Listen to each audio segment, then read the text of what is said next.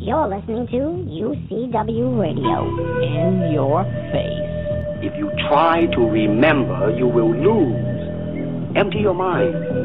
Be formless, shapeless, like water. All the fighters that ever set foot on this planet. I'm the only world champion, United States national champion. I'm a two-time national kata champion. I was never beaten in kata. Be proud of it. The Action Martial Arts Power Hour. All right, welcome to the Action Martial Arts Power Hour, and we are joined by your host, one of the foremost Wing Chun masters in the United States today. He is known as one of the most respected leaders in the world of martial arts today, none other than Master Alan Goldberg. Alan, how you doing, buddy? Yeah, not too bad. I got to still pay you for saying it all the time, but it sounds good. Oh, I have to pay you homage, my man. But I appreciate that. You've done a lot in the world of martial arts. You continue to do it, and you bring the world together, the world of martial arts as one family. So, yeah, you definitely deserve that, those kind of words. Look, Alan, we've been speaking on the show, for the past few weeks in the wake of Hurricane Sandy, and we're urging all of our listeners to text, to make a small donation to the American Red Cross. You've been doing it. I've been doing it. And we all have to do our part, to help the victims of Sandy. It's been a crazy time. You know that. Oh, yeah. And, more and more I see. I don't want to say I have the privilege, but I did have the chance to go through a couple of these devastated areas myself personally. I had gone through Staten Island, and I had gone through Coney Island, and I tell you something, I never seen anything in my life like it. I drove down through Staten Island, and it literally was a pile of garbage almost four stories high that was piled up in a parking lot. It was just amazing. So it's going to take a while, but we got to keep the faith, Oh, yeah, definitely. I went through Staten Island. I went through, Coney Island, went to Jersey, went through Belle Harbor and Breezy Point, and I've seen blocks burnt down. And that's why, on the show, you and I, we're pushing people. Go text 90999. You can make a $10 donation directly to the Red Cross. You can call them at 800-435-7669. Many people need our help. If you can do something, do something. You can help someone. And I want to thank all of our listeners. Me and Alan want to thank all of you in advance for doing your part. Now, Alan, we have a legend waiting in the wings to come on the Power Hour tonight.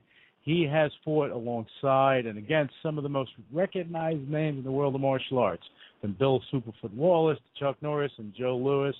And he is known as the Muhammad Ali of his sport.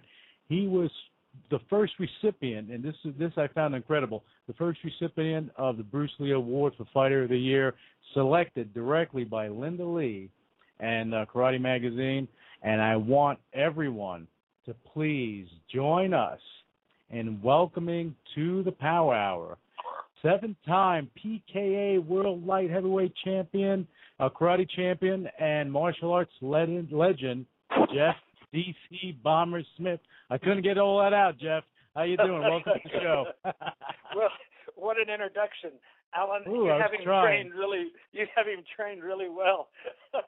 And I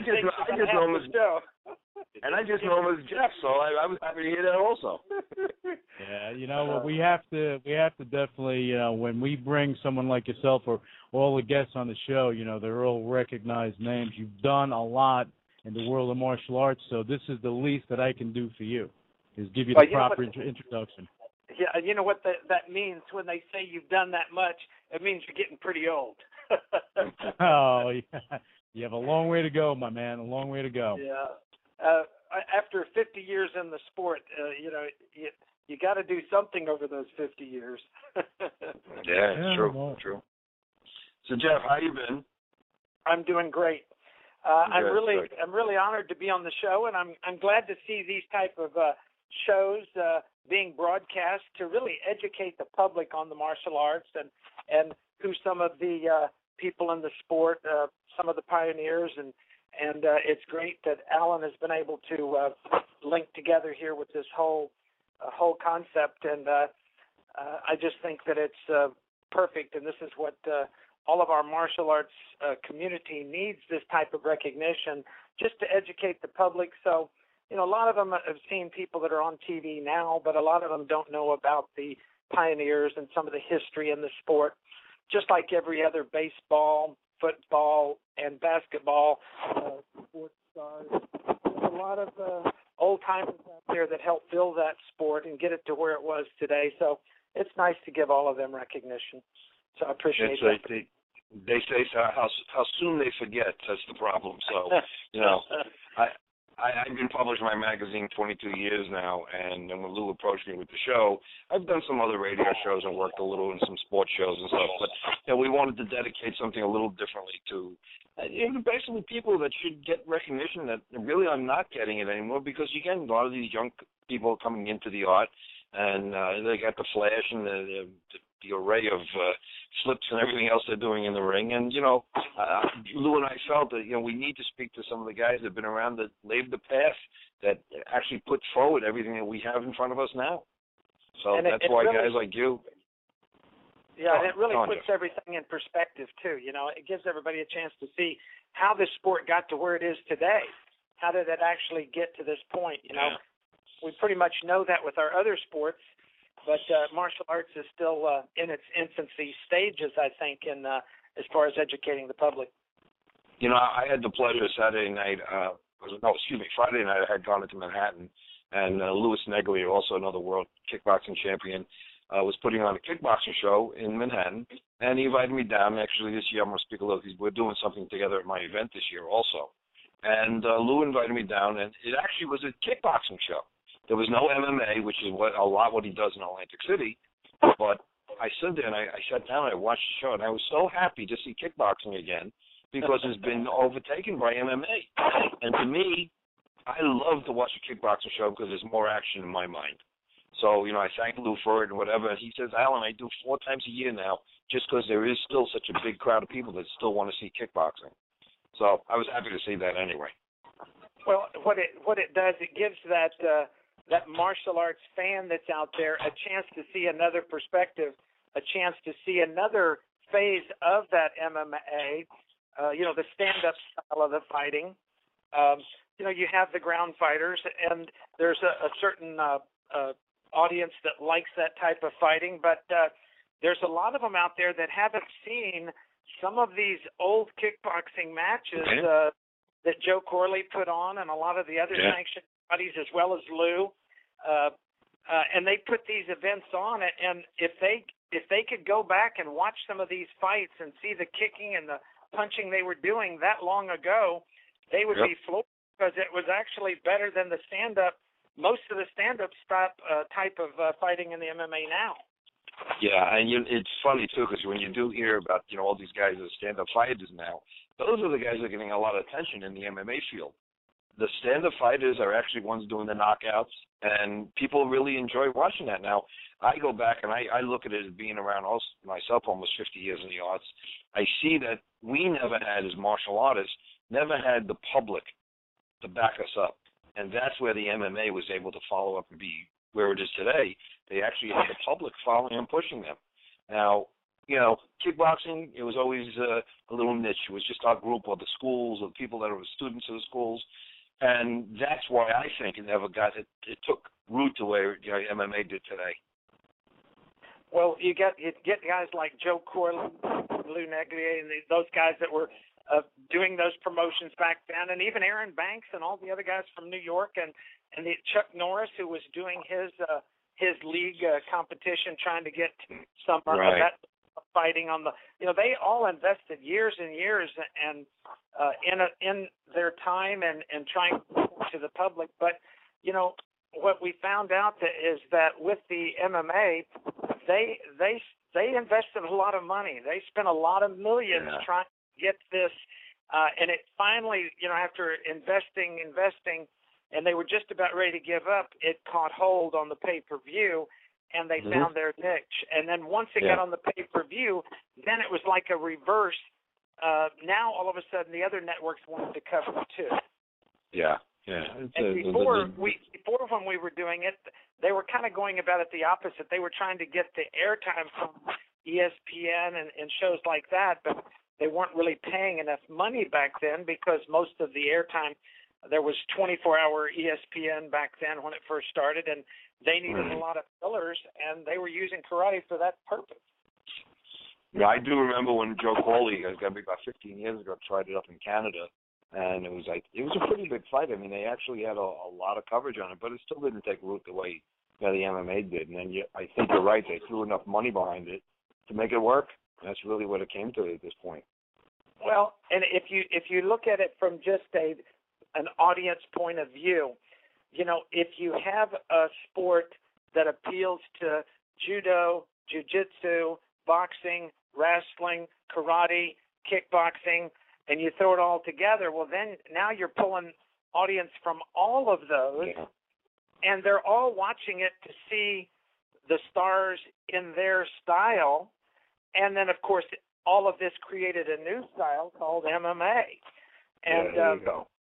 And, back in 1975, I actually fought in one of the first mixed martial arts fights in America. It was in Hawaii, and Tommy Lee, there's a Tommy Lee in Maryland, but this is a Tommy Lee that was from Hawaii, actually put on his second show. His first show, he did a no-holds-barred, all styles, judo, jiu-jitsu, kung fu, karate, kickboxing, Muay Thai, judo, wrestling, boxing, every style. Joe Louis fought in it in the second one. I fought in the second one also.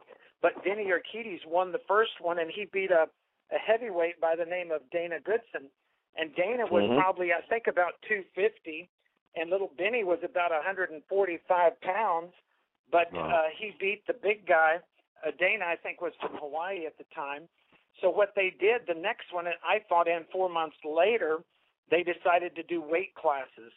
Yeah. And again, invited all styles. And the only rules were if you were going to use it as a striking, if you were going to use knees and elbows, you had to pad them. If you were going to kick, you had to wear a foot pad. If you were going to punch, you had to wear a hand pad. Other than that, there were no rules. And it was in a boxing ring, and we fought 3 rounds. And they did an elimination tournament. I won the light heavyweight division. Joe Louis fought in the finals of the heavyweight and lost to a local boxer by the name of Teddy Lemos because they stopped it. Joe got cut on a headbutt in the second round, and because he was a hometown fighter, of course, the Hawaiian guys aren't going to say that, the ones from Hawaii, but me being unbiased, that's what happened because Joe had really beaten him, but they stopped it because of the cut in the second round, or Joe would have won it.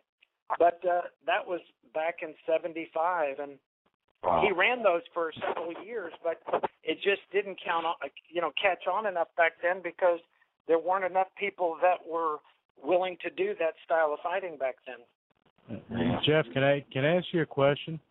Sure. Okay, you since we were in the year of 1975, October 1st, 1975, an amazing thing happened, which, I mean, it's historic. You fought on a card, it's dubbed as the Thriller in Manila. I mean, can you tell us about it? How did it feel? I mean, how did that come about?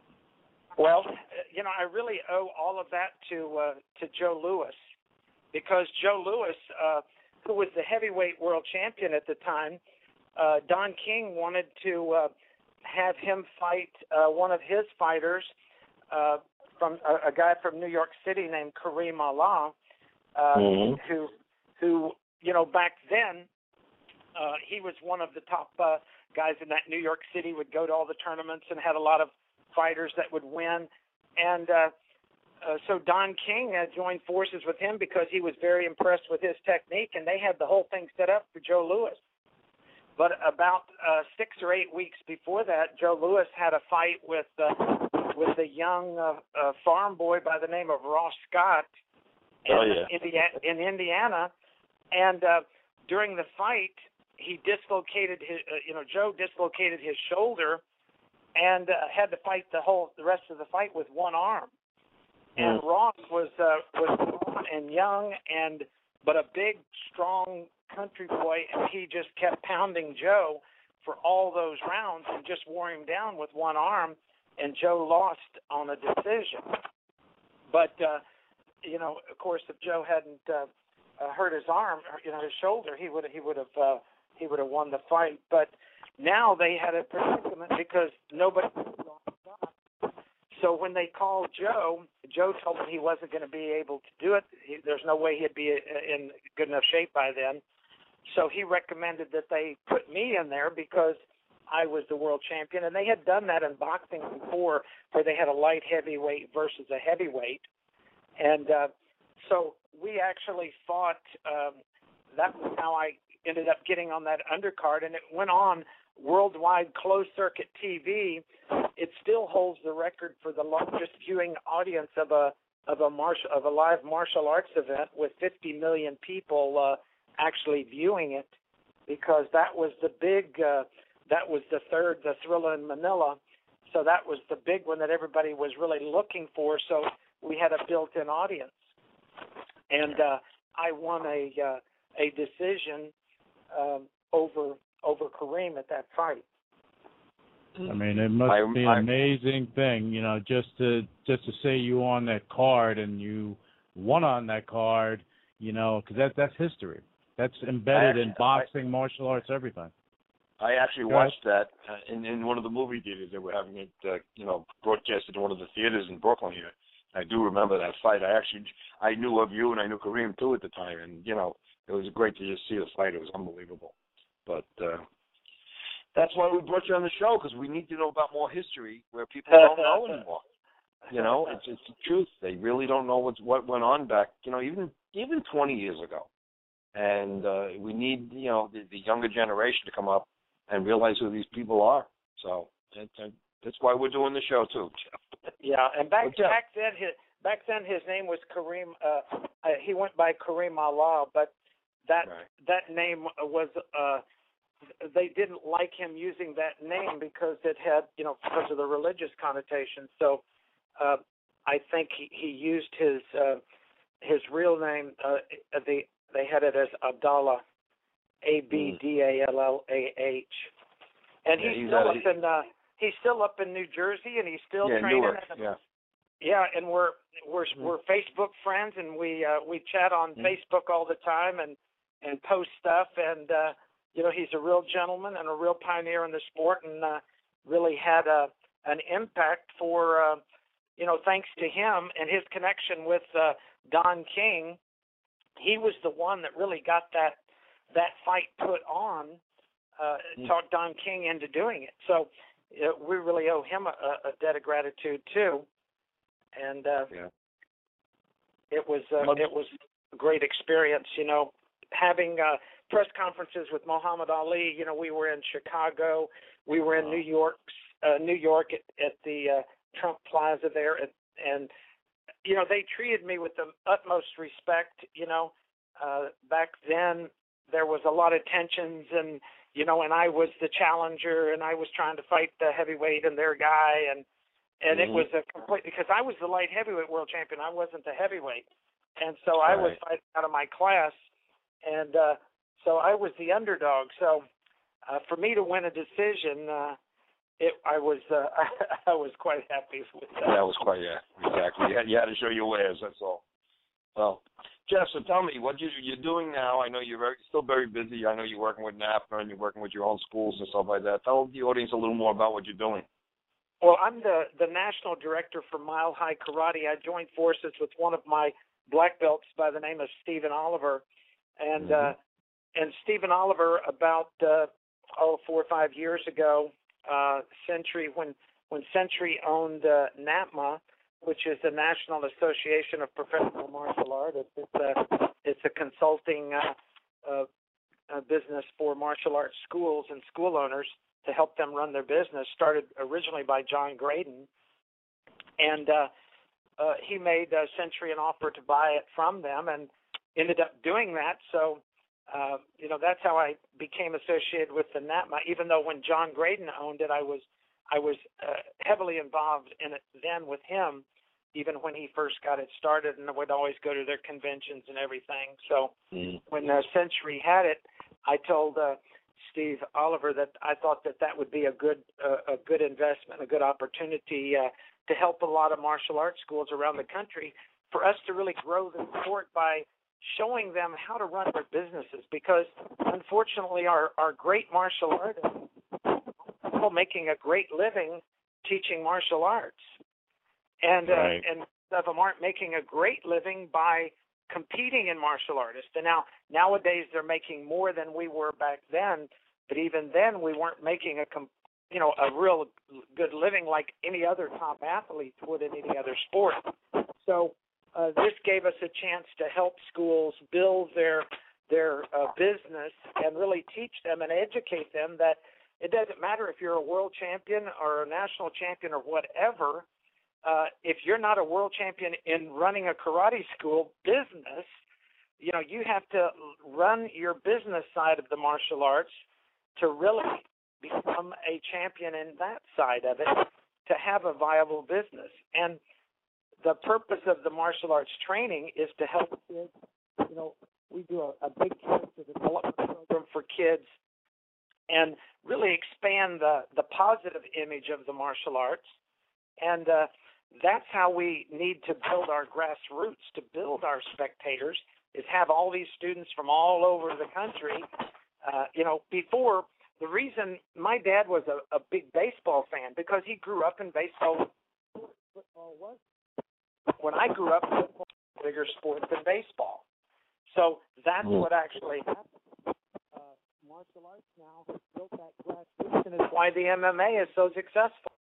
All these people that are watching it were probably karate students or judo students or jiu-jitsu or boxing or wrestling or some phase of the martial arts, and now are becoming students and part of that. So it's really come a long way. NAPMA has been around a long time, and they were on the forefront of helping schools come out. So, I'm glad when I see Stephen Oliver and Toby all, coming together and putting out a process to let people make a little more money in the martial arts. Because the real truth of the matter is, it is a business, but if the business is not run correctly, we're not going to have martial arts schools around. So they're doing a great job. And what we try to do is we try to teach them that if you run your business the right way, it's not about chasing the money. It's about developing good students and keeping them there and making it a value of your business, so that people want to stay. They want to be a black belt, because like anything else, the longer they do it, the more they're going to pay. The longer they're going to pay, the better they're going to be. So we want to keep them and motivate them to be longer. And that's how I became connected back with Steve Oliver. We started. He started his Mile High Karate out in Denver. He wanted to do franchising, so we joined forces again, and now have franchises for Mile High Karate in Australia and New Zealand. So we have about 25 schools now, and I'm the national director for all those, train all of the instructors and all of the staff for that organization. Yeah, you see, you just keep going. You're a machine, Jeff. No doubt about it. You're a machine. Hey, listen, Jeff. I have Jamie from Fort Worth on hold. He has two questions for you. So, sure. Would you like to speak to him now, or do you want to wait a minute? You want him now? I'm okay. Good. Jamie, Sure. Jamie from Fort Worth. Welcome to the show, and introduce yourself to Jeff Smith. Thank you, sir. I appreciate it. Hello, Mr. Smith. Jamie, how Can you hear doing? me okay? I'm yes, blessed, sir. thank you. I was curious, I was talking with Grandmaster Bertelsen this past weekend, and he posed me a question to ask you, actually, and it was, who was the toughest competitor you ever fought? Well, I've had several people ask me that over the years. It's not the first time. And, rather than give an answer, what I tell everybody, my toughest competitor was myself, because I had to get ready and stay motivated. It's one thing to become a world champion and work hard to become a world champion, but when you get on top, until you get there, you don't realize how much harder it is to keep that title and maintain that title, because you have everybody, now you have the bar set. They know what it's going to take to beat you. They know what it takes to train. So I always was trying to train and keep myself, at a point of conditioning that there was nobody I felt that I got in the ring with that for 12 rounds could go as hard as I could. And if I could keep the fight going long enough till I either dazed them or kept, wearing them down, that I knew I could win. And I had that kind of confidence, kind of like a runner who's not afraid to get out there and set the pace faster, earlier, and then burn his competitors out at the end of the race where they don't have any gas left. And so trying to keep above everybody for that period of time. And one of the things in my career I fought in actual kickboxing for 15 years, but I was world champion for 8 years, and then U.S. champion for 6 more years after that. And during those fights, I was never knocked down or never knocked out, and that was my biggest accomplishment. I felt, not just maintaining the title, but being able to compete in that tough a sport. And there's a lot of guys that are getting clocked all over, and they're having all these concussion problems through football and everything, and it does compound and cause problems, I feel, later on in life from taking those hard shots. I felt that I never got a shot hard enough to knock me down or to daze me. I worked a lot on defense also. So just the training, the conditioning, back then nobody had ever gone. When we went 9 rounds was the first time when we did the first World Championships after the original ones in 74. The first title defense, when I fought and Bill Wallace fought, we fought 9 rounds. The next longest fight after that was the Kareem Allah fight. They wanted it longer, so they moved it to 11 rounds. Well, nobody had ever gone 11 rounds. And then after that, they moved it to 12 rounds. So that's how it ended up as all world titles were 12 rounds back then after those first several years, because nobody had ever done that before. It was tough to go that many rounds in a ring roped in, because we were originally used to an open area. Right. And Jeff, just to go back to what you guys are speaking about, as far as martial arts as a business, we have Napna on coming on the show. So, I guess we can continue the conversation. Great. But Master Smith and Allen, how are you guys doing today? Good. And just to close out on Jamie there, and Jamie's question, just to give you some names of some of the fighters that I fought that were very tough fighters. I mean, coming up through the ranks there was a lot of them. But that Kareem Allah fight, that was, with that large of audience and that big of outcome, I would have to say that was one of the most important fights, other than the first World Championships, to earn my original world title. That was the one that meant the most to me back then. And he was a tough opponent, being a heavyweight too. And now we have Toby on the line from Napa. I made it. Good afternoon, everybody, or evening, depending on what part of the world you're in, I guess. Toby, there? I am. Can you hear me? Yeah, I can hear you. How are you, sir? Oh, wonderful. How's everybody doing tonight?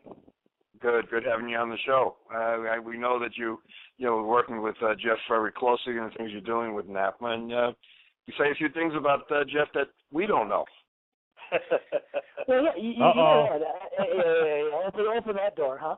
No, I think what's interesting. I was listening for a while before, and obviously what we're doing, at NATMA is helping, the actual school owner, people who are operating martial arts schools as a career and as a business. But, Master Smith and I had an interesting conversation out in Golden, Colorado, a few months ago for our marketing boot camp. And one of the things that I think is really interesting and really important for folks to, really understand, the habits and behaviors of becoming a great martial artist are the exact same habits and behaviors of being a successful martial arts business operator.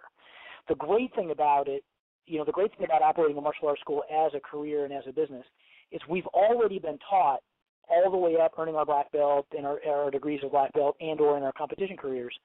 We've all been taught the habits already, Master Smith is a great example of the type of dedication and training it takes. But let me just say this as an example. I think this is an interesting example, I think, for everybody, for it to resonate with everybody. You don't get to become Jeff Smith. You don't get to the level of competition. You don't get to the level of martial arts excellence that he has without putting in the time on the road, right? Without putting in the training in the gym, without putting in the rounds in the practice room. But unfortunately, we don't have that. Most people who go and open up a martial arts school don't put that same level of training and education and dedication into mastering their martial arts business processes, their business training. They think that should all just come naturally, and it just doesn't. And I think to answer your direct question, Alan, the thing that I think people don't know about, Master Smith is, the level of, hardcore dedication to what he's doing as a martial arts business in his martial arts school. He has 87% of the students in his school choose, they're not forced and they're not coerced, but choose to participate in his leadership program, which he's charging over $300 a month for, right? Now, again, they could participate in a lower level program if they wanted to, but he's put together such a good program, such a strong, robust program, that they want to be in that thing. They want to be part of that thing. And I think that's what a lot of people don't know about him. He just has put the same level of dedication in developing his business as he did as a competitor. Well, I appreciate that, but I was still looking for other stories besides that. We'll talk over a beer with that one, then. Anyway. What are you looking for, a TMZ moment? Toby, you can tell him some of the motorcycle stories, because you went riding with Bill Wallace and I when I was down in Florida visiting Bill. You came over and rode your bike, so you could tell the motorcycle that we got to go motorcycle ride. Well, there is actually a good one. We were with Bill Wallace, so that means where we had to end up going to lunch, right? We had to go to lunch. Oh, yeah, of course. So there was just no other option on the map. Actually, I think it might have been a different wing place, but same concept, right? And I'll tell you what was interesting was that I don't know why this happened, but it was Jeff. Was anybody else with us? It was just the three of us, right? Yeah, I think so. But walking around the Daytona 500, I think probably 20 or 25 people came up to either Bill Wallace or Jeff and wanted an autograph. And when we ended up at of course Hooters, there was a player from I think the Denver Broncos football team in the sort of the back area. And, a couple of people had, wandered sort of in that section of the restaurant and noticed who he was and, kind of bothered him a little bit for an autograph. But I'll bet you Bill and Jeff between them signed about 30 autographs that night in the building. So, there is a martial arts community out there that you may not recognize, but they know who these guys are, Oh, yeah. It's a funny thing too, you talk about Bill and his hamburgers. He shocked me a couple of weeks ago. We were having dinner, and he actually had a piece of salmon. So that's a newsflash that no one else knows. But that's Bill Wallace anyway. No, actually, he actually shocked me. I didn't have time to even take a picture because I couldn't believe it myself. But if you took a picture of that, he would lose his advertising contract with Five Guys. Yeah, right. Anyway. Well, Toby, I want to have you on the phone. I'd like the audience to know that you'll be at our event doing a mini convention this year, as you did last year. And you got a few seconds. You tell the audience about what you're doing. Yeah, absolutely. Again, I think it's really the same, concept as what you guys were describing earlier. Unfortunately, the martial arts business, the typical progression that a human being, a martial arts school owner, goes through is they started out as a martial arts student. They were dedicated, fantastic students. They earned their black belt. They loved their training. They thought to themselves, man, I would love to do this as a career. And they one day just sort of end up owning a martial arts school, really having, almost zero level of training in business at all, much less the martial arts business. And what we really dedicated ourselves to is helping folks that are in that circumstance revolutionize what they're doing in their business, really create a significant career. And my personal belief, as well as Master Smith is here, is, anyone running a martial arts school should be easily able to generate a high six-figure salary every year and really live a life of dignity, really live a life of abundance. And unfortunately, as an industry, we just a lot of folks that are operating schools just simply, they don't have the tools yet. They just don't quite have the knowledge and tools. Right. So what we're doing the day before your event and during the event, we're having some business sessions for schools of any size. So if I have 50 students in a little part-time school, it's a great fit. If I have 500 students in a huge fitness center, it's a great fit. We're going to be talking about how to attract more new students without breaking the bank on marketing. A lot of schools don't have a ton of cash sitting in the bank that they can dump into media. So we have all sorts of, community-based marketing strategies that you can go out and, create a lot of students, a lot of traffic without spending a bunch of money. And also some of the things that Master Smith has mastered, how to get students into the school really excited about being a student for a long time instead of, here for a couple of months and gone. How do we really get students to stay with us for years and years and years, ultimately to become staff members and perhaps even owners under us at some level? So that's really what we're doing, and we're really excited to be part of it and to be able to help as many people as we can while we're there. Wonderful. And could just give people the website so they can find out more about you and an email or phone number or something like that. Yeah, the easiest thing is just, anybody who comes to the event, we really want to do our part, Alan. I mean, we really want to help folks. And I think, unfortunately, in a lot of cases, you really need someone to look at your business. You need someone to look over your shoulder, look at how the business is structured, and really make sort of a holistic, create a holistic blueprint. So anybody who's coming to the event, we're going to spend time with them one-on-one on the telephone before and after the event, really helping them, through the business process. So if you go to NAPMA.com, so it's NAPMA, NAPMA.com /private coaching session. I know it's kind of a long URL, but it's private coaching session. This is where, this might be a good story, and Master Smith, this is Master Smith and I came up with this concept after talking to him out in Denver. Running a school for any number of years, running any business, frankly, for any number of years is kind of analogous to being in a 12-round title fight, but now it's round 8, right? So even if you're winning the fight, you've still been punched in the face for 8 straight rounds, right? So what happens is you start to lose a little bit of perspective, right? And your training has to kick in. But what happens is you've got to have, and Master Smith, you should speak to this, you have got to have a coach in the corner that when the bell rings and you sit down on that stool, and Master Smith, I think, would be, again, one of the first people to describe this.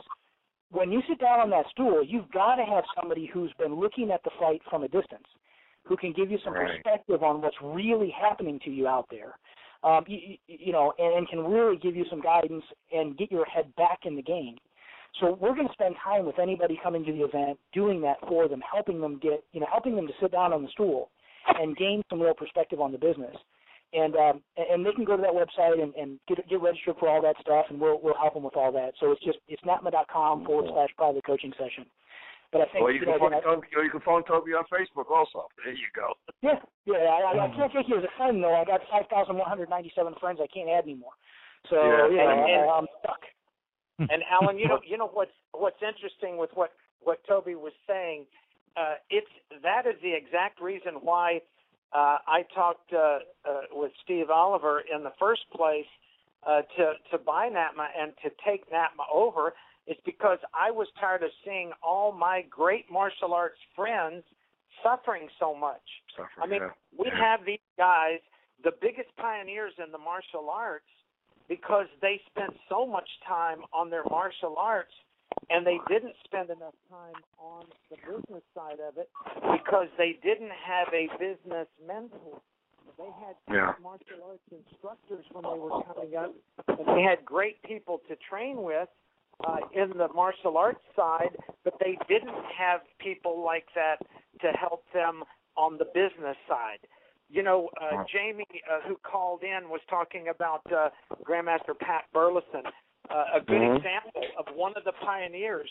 When I was a brown belt, who back then was talking about business side of the martial arts schools, he was the first one back in Texas who started the intro, where you have your trial class for 2 or 3 lessons to see if you like it to sign up.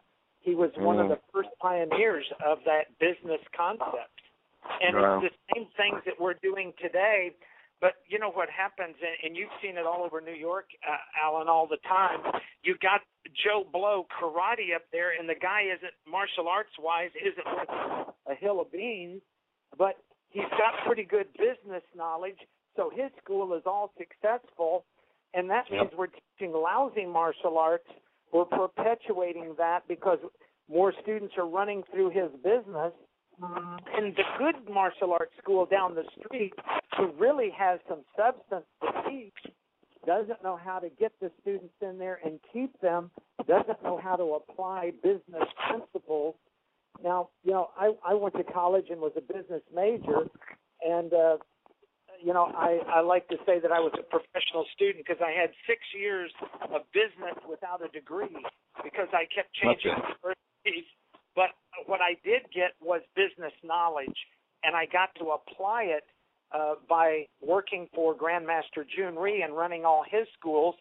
And working with him, I took his schools from 4 schools when I started with him to 12 schools, and from training all of his staff and training all of his instructors and running that business side for him and teaching good martial arts, because Grandmaster Rhee was an advocate to that, where he was even old school, where he would fail people all the time. It's hard to run a business when you're failing people. So what we had to do was to make sure the instructors taught them good enough that they wouldn't fail, rather than just let them get by. And Jeff, I need you to hold that thought, and I apologize, but no Jeff, problem. Toby Allen, we have to take a break in a minute. But before we go to break, I have Tayari Cassell. He wants to come on to talk to you guys for a minute, and then we're going to go to break. So, Tayari, welcome to the show. Greetings and salutations, Jeff. What's up, brother? Oh, Jeff, I love the smile and the laugh right now. You know what, gentlemen, for everybody who's here and who's listening, one of the things that I have to say that, and Jeff, we have known each other for so many years, being on the circuit and everything else. And, Jeff, I love and respect you for everything that you have done in terms of martial arts, your career, and how you are continuing to help many other people. It is really one of the things that I truly enjoy and respect about you, because I know your spirit and energy is just so great. So I have to say that right from the beginning. I mean, we go back. Jeff, we go back so many years. And let me stop you for a second, because I want everybody to know that you're not just a guy calling in. You have you're like of all the soft styles, and back when Bruce Lee was one of the premier soft styles, not too many guys were doing kickboxing and all of that type of competition back in soft styles. And you were the pioneer back then who was in New York tearing up all the contact fights without equipment back when they didn't even have pads, and doing the full contact back then. And, for you to still be doing this sport and still, and you're one of these guys that has a successful school, and you've been able to, cross over and not just be a good martial artist coming up through the years, but produce good students and have a successful martial arts business. So for you giving me those compliments, I appreciate it. It means a lot coming from you. Jeff, thank you so much. But you know what? For everybody else who's listening, and forget you, Jeff, I don't care what you just said. Let me tell you all. Jeff Smith, we go with Joe Corley. If I start listing all the names of everybody, for Bill Wallace and Jeff, for just a brief moment, let me just say how wonderful it was for you and I and Bill to be together, to see our friend Joe Louis from the old guard, for us to be there together. And I don't know if you already talked about it, but you know, it's great to be with you, to share the moment with that great martial arts champion. And I'm saying, Jeff, when you said, let's take this picture, man, it touched my heart, because I know how special it was for us to be there together again. And Bill said something privately to me that really touched me. And I'm saying, hey, man, once again, you continue to demonstrate the martial arts spirit, but a friend, a champion, and just a fine human being.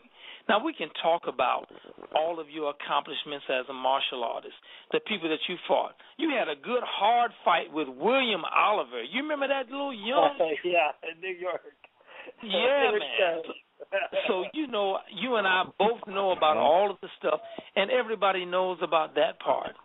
I just wanted to make sure that I could chime in and just say what kind of gentleman that you've been and the respect that you've given all the time. And I truly appreciate it, and I always look forward to seeing you and spending time with you. And so thank you for sharing everything that you've done. I'm not going to take up any more time from everybody else who wants to do it. I just want to say something. Jeff's a class act, and the guys that call in, such as yourself, also class act. So I appreciate you calling in too, my brother. Alan, thank you so much. Thanks a lot, Terry. And what Terry was referring to there, Alan, in case you didn't know, he came to visit Joe Louis in the VA hospital during that week before he passed away. When Bill and I were there for the whole week, he came up and spent the day with Joe Louis and got to see him before he passed away. And it was a real good tribute to Joe for him to be there, for to get a couple pictures with us all together back celebrating Joe's life. Okay. On that note, we have to take a quick break. God bless you.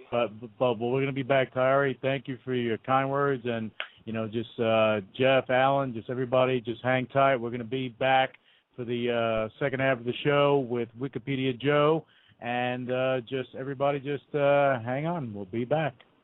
Okay. You're listening to UCW Radio, in your face. Audience, say it with me. Legendary. It's going to be legendary. It's going to be legendary. It's going to be legendary. It's going to be legendary. Action Martial Art Magazine, January 25th, 26th, Hall of Fame, Atlantic City, Tropicana Hotel. Be there, bigger, better than ever. The ultimate martial art event, the biggest martial event in the world. Tropicana Hotel. If you want to contact me, 718-856-8070, or go to our website, actionmagstore.com.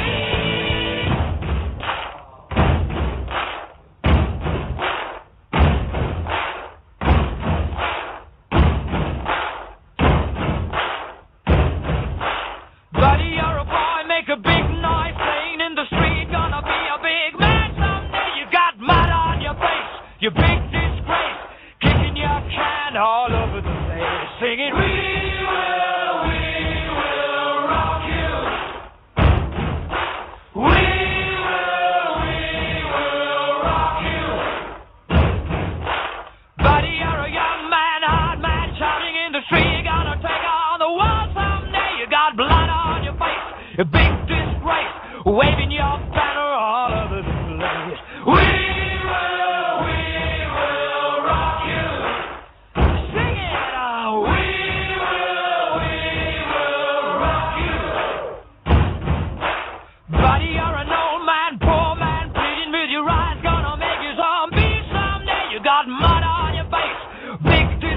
Somebody better put your bag into your place. We will rock you.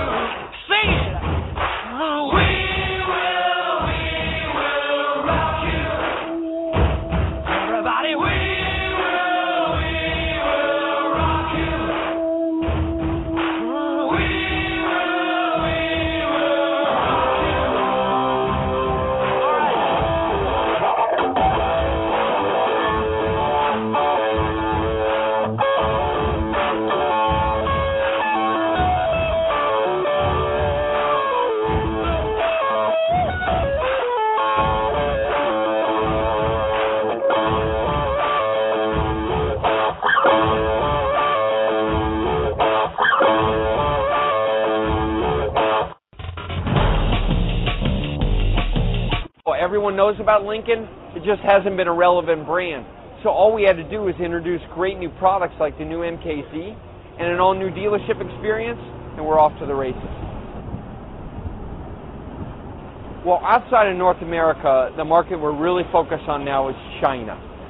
We've announced just recently that Lincoln will go to China in 2014, and we'll have an exclusive dealer network that only sells Lincoln and a world-class experience. One of the reasons why Chinese are so interested in Lincoln is it has such a beautiful 90-year history. They really want to know more about Lincoln. They love authentic luxury brands like Lincoln that have a beautiful past. Tonight, we continue a tradition here at the White House by honoring some extraordinary people who've no business being on the same stage together. We've got Buddy Guy sitting next to Dustin Hoffman. We've got Dave Letterman alongside one of the greatest ballerinas of all time. I don't think Dave dances. All three living members of Led Zeppelin in one place.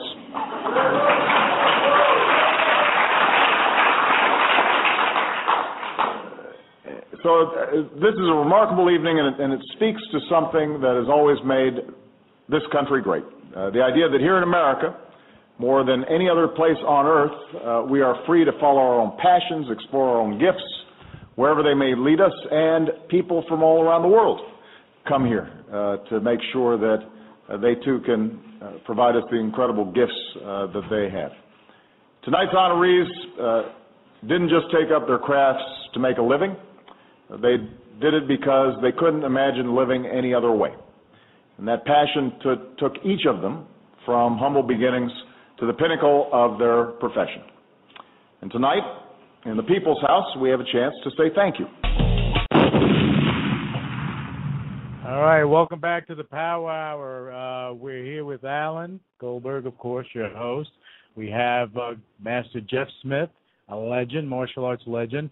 We're joined by Toby with NAPMA, and then we have Wikipedia Joe.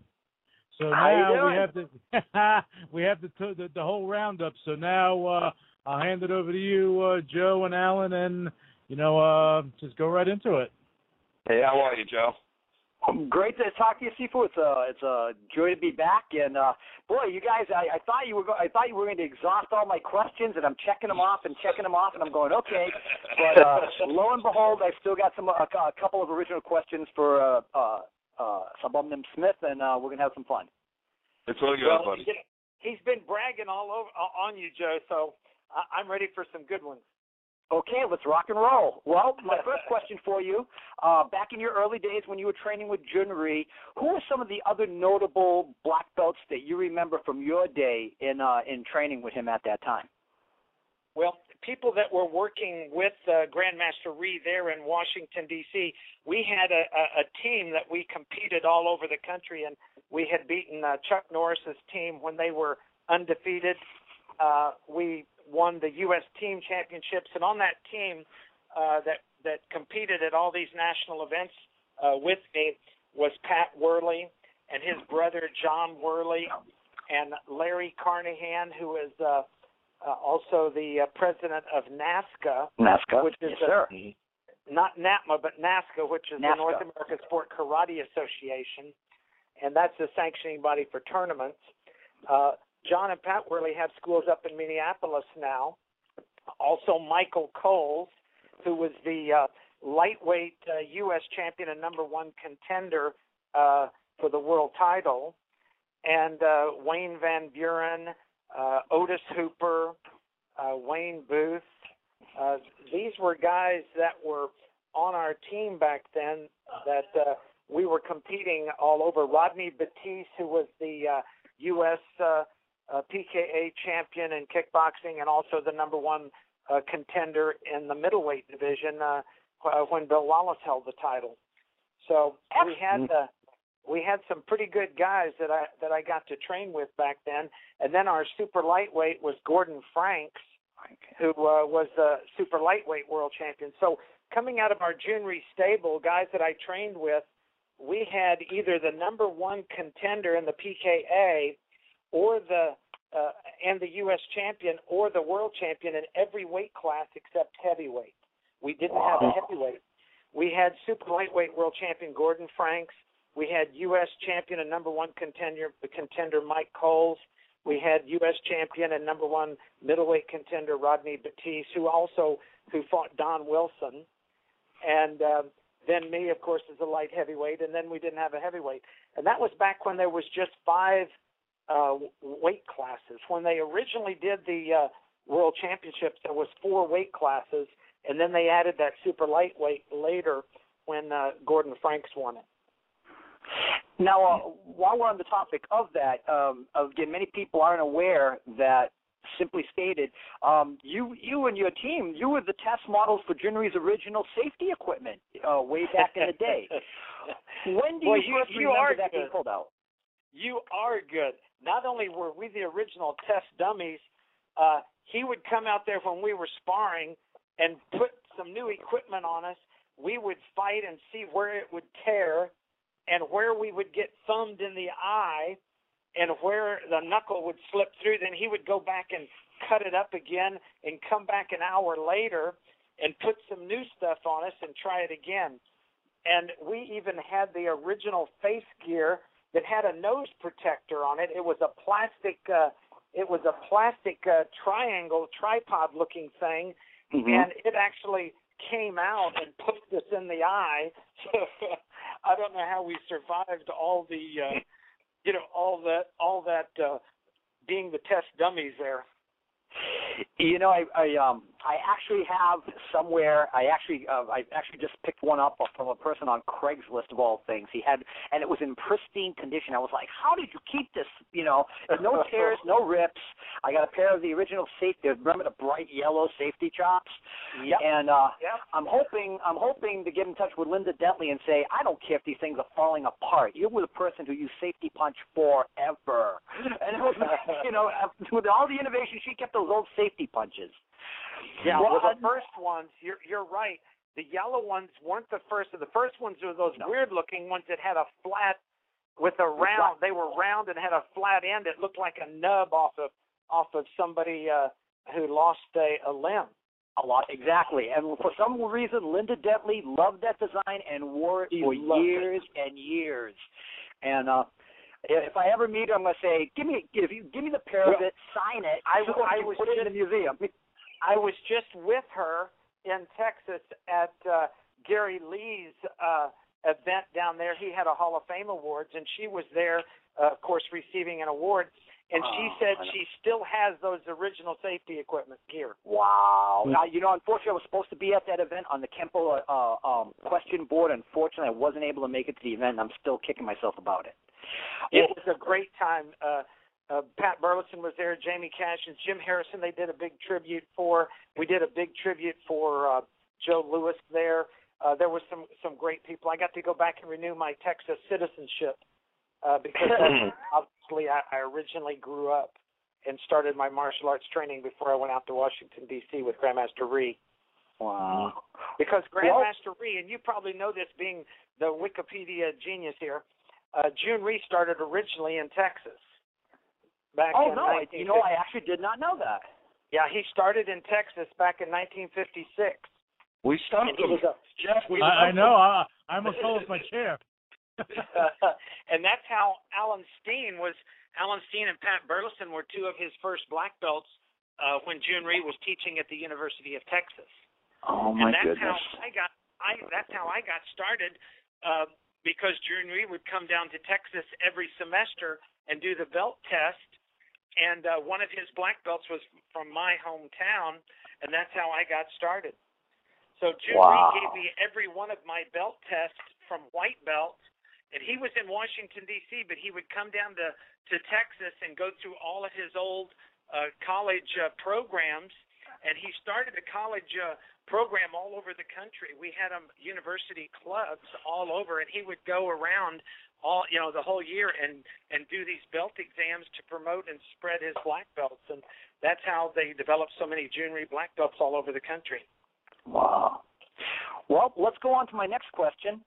Again, the original karate championships that were televised on ABC, and most people don't even realize that this show was televised like at 11 o'clock at night. This was not primetime TV, and it was hosted, of course, by then one of the most famous TV actors of the day, Telly Savalas from Kojak, and.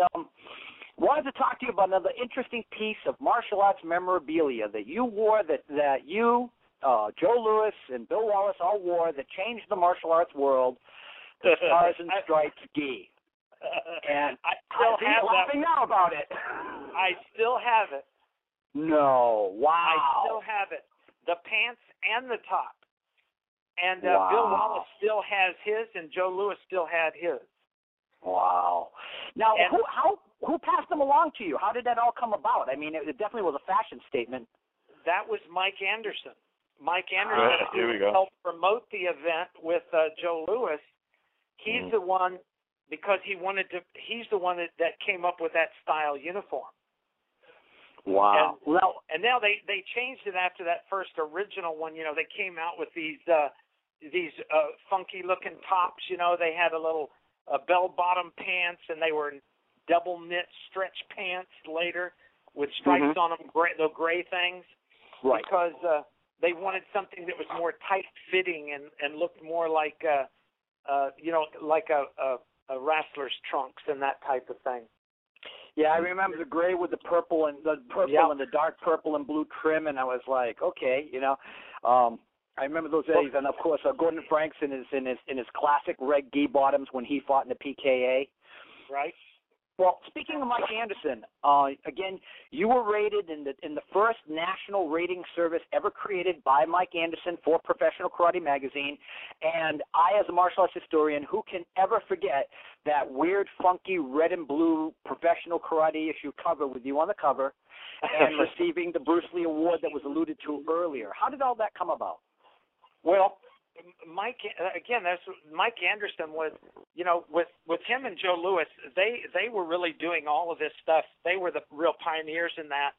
And Mike was the catalyst, and Joe Louis was the one that was, directing him, was his advisor. But Mike Anderson, you know, of course, was a black belt of June Rees also. And, you know, learned, was teaching the June Rees system in Germany when he met George Bruckner. Right. That's how we started that whole international competition when they started that WACO World Championships. Was Mike Anderson and George Bruckner, and Joe and Bill and I were on that first U.S. team to go to Germany and fight in that World Championships over there and win it for the U.S. team back then. When we and this was back, before we got into the full contact stuff. This was, just a year or two before that. But Mike Anderson, with Joe Louis, put that whole thing together. Yeah, good guy, Mike. And that rating system, the way he did that, and the way he came up with the Bruce Lee Award, he wanted to have something that was equivalent to professional football. I mean, for amateur college football. And when in amateur football. In college football, they had the Heisman Trophy. Right. So he wanted something, and that was given to the top, football player of the year. So he wanted to have that for martial arts, and what better way to pay tribute to Bruce Lee, who had passed away the year before that, and who better to present it than Linda Lee. And Linda and actually Joe Louis both presented me that award at the U.S. Championships, United States Championships, Alan Steen's tournament in Dallas, Texas.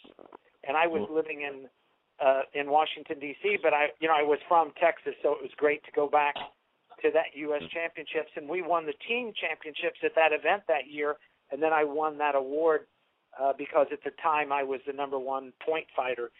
And it was between me and Bill and Howard Jackson, the three of us, all during the year were changing back and forth on who was number one and who was number two and who was number three. So I was number one for a while, Bill was number one for a while, Howard was number one for a while. So between the three of us, we were pretty much dominating those top three spots for several years. Wow. Excellent. Well, I have to tell you something. Jeff, this year now you broke open a lot of old stories here. At my event this year, people are going to drive you crazy. They're going to come. They're going to corner you and talk to you the whole weekend. Well, let me tell you, Alan, and this is not because you're on the show here, but your event really, is not only the most professionally run event of the year. It has really set the bar and has actually elevated a lot of other shows that I went to that did them before you were doing. When you did yours, you set a new bar and a new standard, and people that would come to your event, it put them on the spot to promote a much more professional event, but they still can't come close to the quality and the number of people, the quantity and the quality that you have in your event. You're still number one. And if anybody's going to go to any Hall of Fame event and want to see the top people there, this one in Atlantic City, the end of January, is definitely the one to go to. I tell people all the time, if you can't do it with class, don't do it at all. It's just not worth it. Well, unfortunately, some people do it anyway. So yeah, I know. If you do it right. Well, we have something special we're going to be doing for Joe Louis. We lost a couple of great people this year, Joe Louis, and just lost Ronald Duncan and another gentleman who's on our board for many years. And we're going to be doing a little something this year for everyone. So we want the audience to know that, it's not a matter of just having a good time at our events. We have to give tribute to the people that laid the road out for us, actually paved the road. And so this year, I'll be speaking to you about it, and Bill Wallace, a couple other people. And we're going to try to do something very special this year because we need to keep this alive. Whether we lose these guys or not, we need to keep their memories and what they did to the art alive. That's absolutely true, Alan. And I appreciate it as well as the other martial artists who really looked up to these people and know even the backstory, when these people were, going that, when you go back 50 years, there's not a lot of people, of the young martial artists that are out there that know all of this history. So if we don't pass it on to them and educate them and let them know, there's no way for them to pass the stories on down the line. I agree. And I think it's very important that history is put out. I take my students all the time, and I always sit down and tell them stories about my Sifu and my Sifu and things like that, because I want them to know this, because if I'm not telling them now, who are they going to be able to tell to? They're not going to have that knowledge. So it's very important that we all sit and talk about the old times, Yep, there'll be a gap in there, and that's the good thing about your event. It draws all those competitors and all those pioneers of the sport. So, we really get to talk about old times and really help, reminisce, and that's all you have. When you get older, you got to reminisce about the old days. But I do. Make one last comment, if you don't mind. Sure, go on, Joe. I just want to say, I've looked over your career from a martial arts historian, and I was looking at just one last thing. There was a famous cover, an article done in Karate Illustrated magazine that had you on the cover, and probably is one of the coolest photo shoots in the history of martial arts. And I just wanted to ask and find out a little bit about the background real quick, because it's probably one of the coolest photo spreads ever done on your career. And it's got you depicted in a red gi and whatnot. And I wanted to ask you a little bit about the background behind that. Sure. Which one are you referring to? Which cover? That was the Karate Illustrated article on you. Like I said, you were just a light heavyweight champion at that time. Karate Illustrated done a big article on you.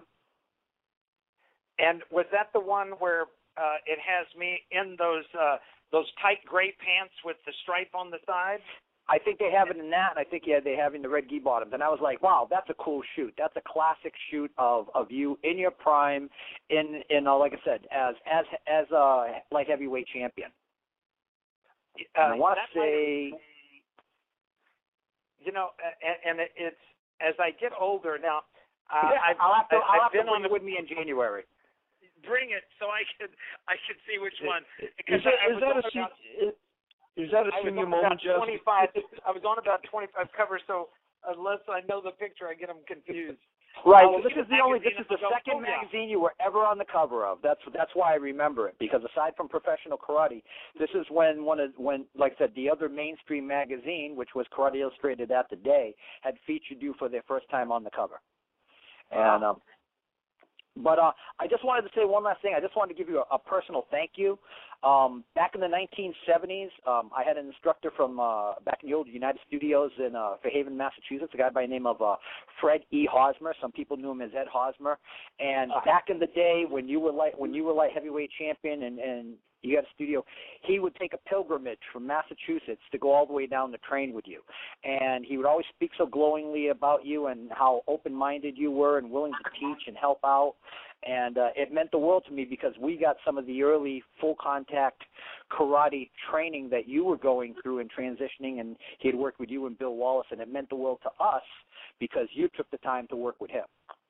Well, I appreciate it. And I had a thing where I would, Massachusetts and that whole area up there, Connecticut and all through there, I did a lot of seminars for those guys. They had some really good, that whole New England area was really one of the pioneers and really some of the hardcore fighters back then. They were some really, really good competitors. So I always enjoyed any time I could go up to that New England area. It was beautiful countryside and great people. Excellent. Thank you so much for taking the time. I really appreciate it. Joe, thanks again. We appreciate your input anytime you come on. Yeah, well, you know what? This is historic because Joe was stumped. I like it. All right, I like that. Now, on that note, he's been waiting for a little while. But Alan, we have someone Nico from Staten Island. He has a couple of questions for you. So, Nico, sorry for the long wait, but welcome to the show. It's quite all right. Gentlemen, how are you? Master Smith, it's an honor and pleasure to meet a true champion. Thank you, Nico. I was just going to say, this is a real world champion. You understand? Yes, hey, I'm going to tell you something. Gentlemen, I want you to know that Alan has assisted us at the American Temple Training Union to really expose a fraud champion. And Mr. Smith, I tell you what, you're one of the icons of our community, and I truly appreciate everything, especially the work you're doing with the children and the drugs, the drug program, Say No to Drugs, I believe it is. Right. And anyone that can give back to the community and get kids and have these drug programs is A in my book. And I tell you what, you're amazing. You're amazing. Thank you a lot. I appreciate it. And Alan, once again, on behalf of the ATTU, thank you for the assistance you rendered us since the weekend. Thank you, my friend. And like you said, hope to see you in Atlantic City. Definitely will see you. I intend to be there. Now, Master Smith, I have a question for you. Yes, years ago, you were part of, I believe the gentleman before covered the red, white, and blue geese, and I remember seeing that picture. Now, you, Bill Wallace, and Joe Louis were part of the USA team. Am I right? Correct. Now, how does it feel to be part of the icons of our industry today? You're one of the greats, Bill Wallace, Joe Louis. Did you ever think that you would be so monumental and very influential in the martial arts today? How does that feel? It must be awesome. Well, coming from a small town in Texas, never going traveling when I was in college, and up to that point really hadn't been out of Texas other than a state or two beside Texas. So I never really got a chance to see the rest of the world, and it was because of Grandmaster June Rhee, coming down to Texas, and then him asking me to come up to Washington, D.C. and teach for him. I really owe it all to him. Had he not invited me up to Washington, D.C. and to teach for him, and his mentoring that he gave me and helped me on how to run martial arts schools and instilling in me that business principle of developing great students and giving them a good value for their dollar, to make good students and good martial artists. He gave me that whole opportunity by paying me to teach for him and allowing me to go to all of these tournaments and sponsoring me. Was the only way I was able to do it. And through his excellent training and technique and his stable of fighters that he had there, really gave me the catalyst that I needed. So, it was like we were talking about earlier, Alan. Nobody can do it on their own. You need mentors. You need people to guide you along the way. And that's what Grandmaster Reed did for me. He was really, a great mentor for me, and really still is a role model and a great example of a true martial artist. God bless him, yeah. That's pretty awesome. How is it to have been training with another great, Mr. Superfoot Bill Wallace? How is it training with him years back? Well, Bill and I have been friends for almost 50 years now. As a matter of fact, I'm going down next week. I go down each year to spend Christmas with him, and I go down for Bike Week and visiting there. Then I usually go down a few times in the summer. He was up here just recently. Whenever he does seminars up in the area, I always go hang out with him for a few days. So, we still, get to spend a lot of time together and reminisce about the good old days when we were competing and knocking heads together. But even though we would fight and we would get in the ring and it looked like we hated each other because we'd beat the hell out of each other, when we would walk out of the ring, we would be the best friends. And, we just appreciated, I always appreciated him fighting me hard, because the harder he fought me, the tougher it made me and made me want to train more. So, he really took me to the next level and made me train harder. Well, sir, I appreciate you taking the time to answer my questions, and you're one of the greats. I deeply admire you and skill. I always have, and keep up the good work. You're amazing. All of you are. Cecil Allen. Thank you. All of you, and I'm looking forward to meeting you, sir, in January. Great. Nico, you take care. Thank you for the call. We appreciate it. Nico, while we're on the line, can I say something about Nico, if you don't mind? I just wanted to give out a word of thanks. I met Nico in New York at a seminar several months ago. I also want to extol the virtue, the skill that he has. He's also an excellent woodworker. He does these wonderful wooden training karambits and finger knives that he's passed along. And if you get a chance to, when you see him in January, ask him about it. He makes some great product. I really enjoy his stuff. Thank you a lot, Joe. How you doing, Mr. Hanchi Rovello? You all well? Doing good, Nico. Glad to hear from you. It was wonderful to see you, and I'm hoping to see you again very soon. I'm still working on some ideas about those weapons for you. You have great craftsmanship. You got to ask him about it. Thank you. Definitely will. All right, guys. Appreciate it. And Alan, your event coming up in January, Steve Oliver's going to be there also. I think he's on the line now with is he? Toby. Hey, sure. Steve, you there?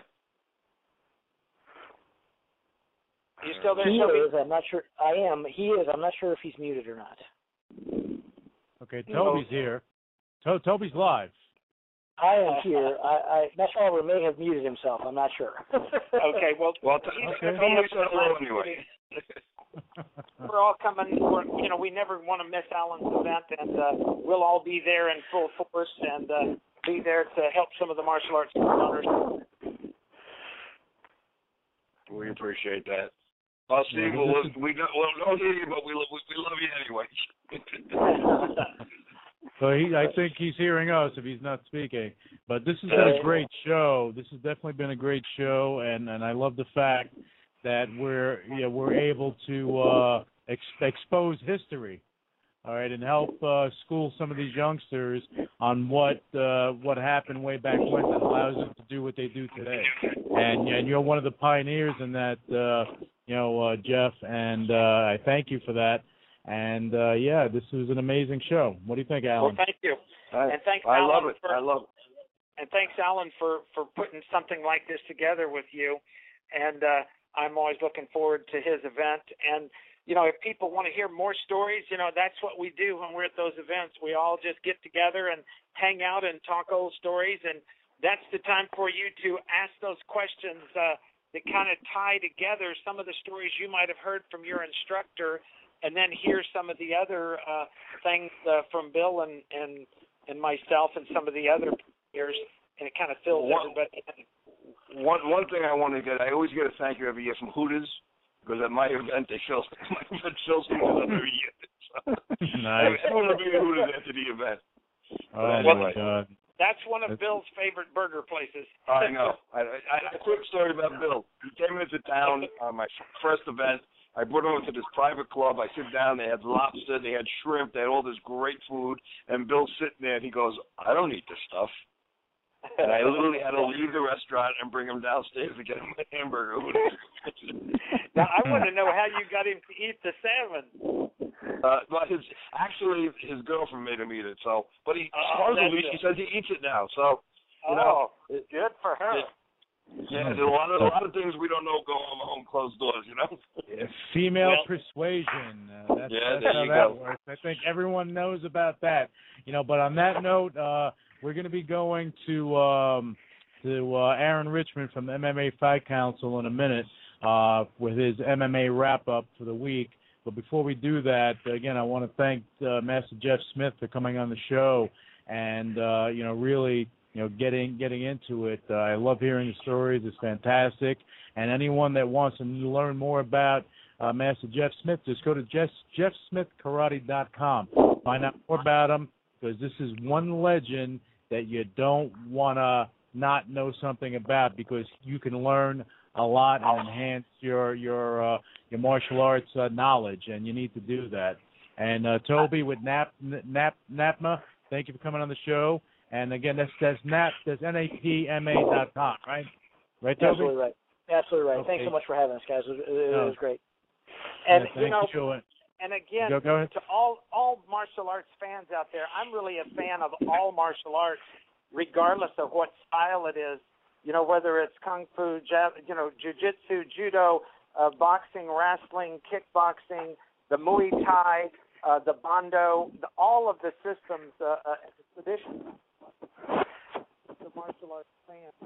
Anytime I can or talk about it, I'm right there. And not a better place to do it than the Dallas event also. That's the end of January in Atlantic City. All right, thank you, Jeff. I appreciate it.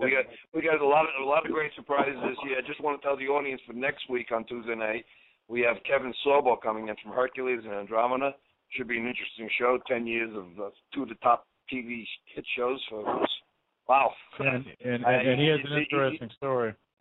Yeah, so we should have a good time on that show also. And Jeff, I want to thank you for calling in and just being our guest. And, this is the way to do things. We got to let the audience know that everyone's still out there pushing hard. Okay, I appreciate it, Alan. Thanks for having me. Thank you. Thank you, Jeff. And then Joe, Wikipedia Joe, thank you again for bringing your knowledge to the table. But guess what? You were stumped, and I am loving it. Well, was I there at that point? When was I stumped? I'm like going, I'm going to have to listen to the rebroadcast. Where exactly was I stumped? Oh, you got to listen to the replay, because we're going to replay that. I think we're going to play that every week now. Well, oh gosh, Joe, we know for sure he was stumped on June Ree coming from Texas. That was new. You know what? I have to admit that was a new fact for me. Yep, I have to admit. That's going to be on the rewind every week now, I think. What do you think, Alan? Well, you see, that's just an ad for the show. Don't miss it, because if you can stump Wikipedia Joe, then you can stump anybody. Oh, yeah. We're gonna do a mashup with that one. Oh gosh. I'm gonna have to make it up next week with Kevin Sorbo. There you go. Great. Let's see how that works out for you. You're great, Joe. So for you to be stumped once in a while is good. It shows you're. There you go. Well, remember, even a broken clock is right twice a day. There you go. So they say. Thanks to Tiari Cassell for calling in, and sure. thanks to Jamie Cashin from Fort Worth, Texas, one of Pat Burleson's black belts down there, for bringing in the Texas connection up there from Texas. Wonderful. And then in closing, January 25th, 26th, Atlantic City, Action Martial Arts Hall of Honors. Don't miss it. Go to actionmagstore.com, find out more about it. Alan Goldberg puts on the most awesome martial arts event you'll ever attend. This is like a 1,500 to 2,500 people family coming together all in one day, and you don't want to miss it. Alan, do you want to close with anything before we go to Aaron? Well, I just want to say it's always an honor speaking to our special guests and then when our callers come in. So, sometimes you look at a show and you say, oh, where's it going to go this week? But every week it gets better and better just by having the great guests we have on. So thank you very much. That's what we do. All right. Thank you, everybody. And let's go to Aaron Richmond with the MMA report. Welcome back, my friends, to the show that never ends. So glad you could attend. Come inside, come inside. Hello, everybody. It's Aaron Richmond from the MMA Fight Council. Thank you, Alan. Thank you, Lou, for allowing me to be on the show again this evening. It's an honor. It's a privilege. So let's get right to it. MMA, a lot going on right now in the world of MMA.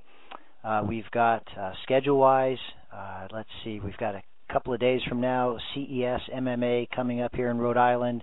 We've got Bellator. This is down in your area, Bellator Fighting Championships 83, which is going to be in Atlantic City. We're really honored to have somebody from the Fight Council that'll be attending there, Spencer. If you know Spencer Cunningham, he'll be there. He's hard to miss. Seems like everybody knows him at these shows. It's going to be a big one. There's a featherweight tournament final with Rad Martinez, and I know I can't say this name right, but I'm really going to try. Shabulat Shamalaev. That should be a great fight. The featherweight tournament finals of Season 7 of Bellator, and also Zoila Gurgel versus Jessica Ai. A great women's feature fight. Zoila is their 125-pound champion, actually, and great fighter. She had a little bit of a layoff, came back, had a great fight in the very recent past, and now she's really being thrust back in there with some great competition. Zach Makovsky, who is a fantastic fighter, and Anthony Leone, very exciting fighter. I remember seeing him here in his young professional days in New England. So those are all going to be televised, and of course they're going to be live at Caesars in Atlantic City. So, hey, if you can get there, some great stuff going on. Also, XFC 21 in Tennessee coming up on December 7th. That's a big night. Maybe you've heard of Nick Newell, another guy that I watched come up professionally here in New England. A congenital birth defect. He's got one arm, 1.5 arms, I should say. And the dude is ferocious. He's skilled, he's talented, he's strong, he finishes people. He's actually fighting for their title. It's no joke. He's the real deal. Very inspiring young man, a great fighter. Also, let's see, in Pennsylvania, the Valley Fight Series 7. We've got Lou Neglia is putting on another Ring of Combat on December 8th, of course, in New Jersey as well. So a lot of good stuff going on. And let's see, the next we're still looking at the next UFC. It's coming up. It's coming up. It's right around the corner, I guess, is what I ought to say. And it is December 8th. Also, a UFC on Fox. It's the 5th one. It's Henderson versus Diaz. Great fight. A lot of other great fighters on the card. Some other things, maybe you're listening from somewhere else in the world and you're thinking, well, hey, what about us? There's a great KSW 21 in Torwar, Warsaw, Poland on December 1st. I'm sorry. Of course, that's past. Let's scratch that. That was a great show. They always put on great shows. Some great talent over there in that part of the world. But let's see, what else might we have going on? By the way, the XFC 21 is in Nashville, Tennessee, in case you're anywhere nearby. A lot of King of the Cage shows, as always, going on, and some good grappling tournaments coming up as well. Of course, Naga. Let's see, the nearest Naga coming up would be also on the 8th, and that is the Pan Am Grappling Championships in Lakeland, Florida. Grappler's Quest has some big events coming up. So lots and lots of stuff going on in the world. Also, just in the sort of the news world of MMA, you may know Dominic Cruz who is the UFC bantamweight champion, has been out. He's been out with a torn ACL, and he had surgery, had a cadaver replacement made, and it didn't take. So he's had to have some more surgery. He's going to be out 6 to 9 more months, unfortunately. And we've got, this is cool, I think. To me, it's cool. Maybe to you, too. Anderson Silva, great spokesman for the sport, great champion. Is doing a Brazilian Portuguese language television commercial for Nike titled Destiny. And he's just a cool guy, great athlete, great champion. So I'm really glad to see that happening. A match that's likely to happen, verbal agreements have been made for Stefan Struve, huge, towering, hulking, I don't know what other words to use, the guy's enormous, heavyweight, to fight Mark Hunt, who's not so tall, but man, he's vicious, former K1 kickboxer, great MMA fighter, for UFC on Fuel 8, and get this, the Saitama Super Arena, that's Japan, I think that's like a 70,000 seat arena. That's scheduled for March 2nd, tentatively. So a lot of great stuff going on in the world of MMA, as always. And hopefully this helps point you in the right direction. You can always check our events page at MMA Fight Council. That's COUNCIL.com. MMAFightCouncil.com. Thanks again, as always, Alan and Lou. It's a pleasure and honor, and I look forward to talking to you again soon. You're listening to UCW Radio, in your face. If you try to remember, you will lose. Empty your mind. Be formless, shapeless, like water. All the fighters that ever set foot on this planet, I'm the only world champion, United States national champion. I'm a 2-time national kata champion. I was never beating kata. Be proud of it. The Action Martial Arts Power Hour.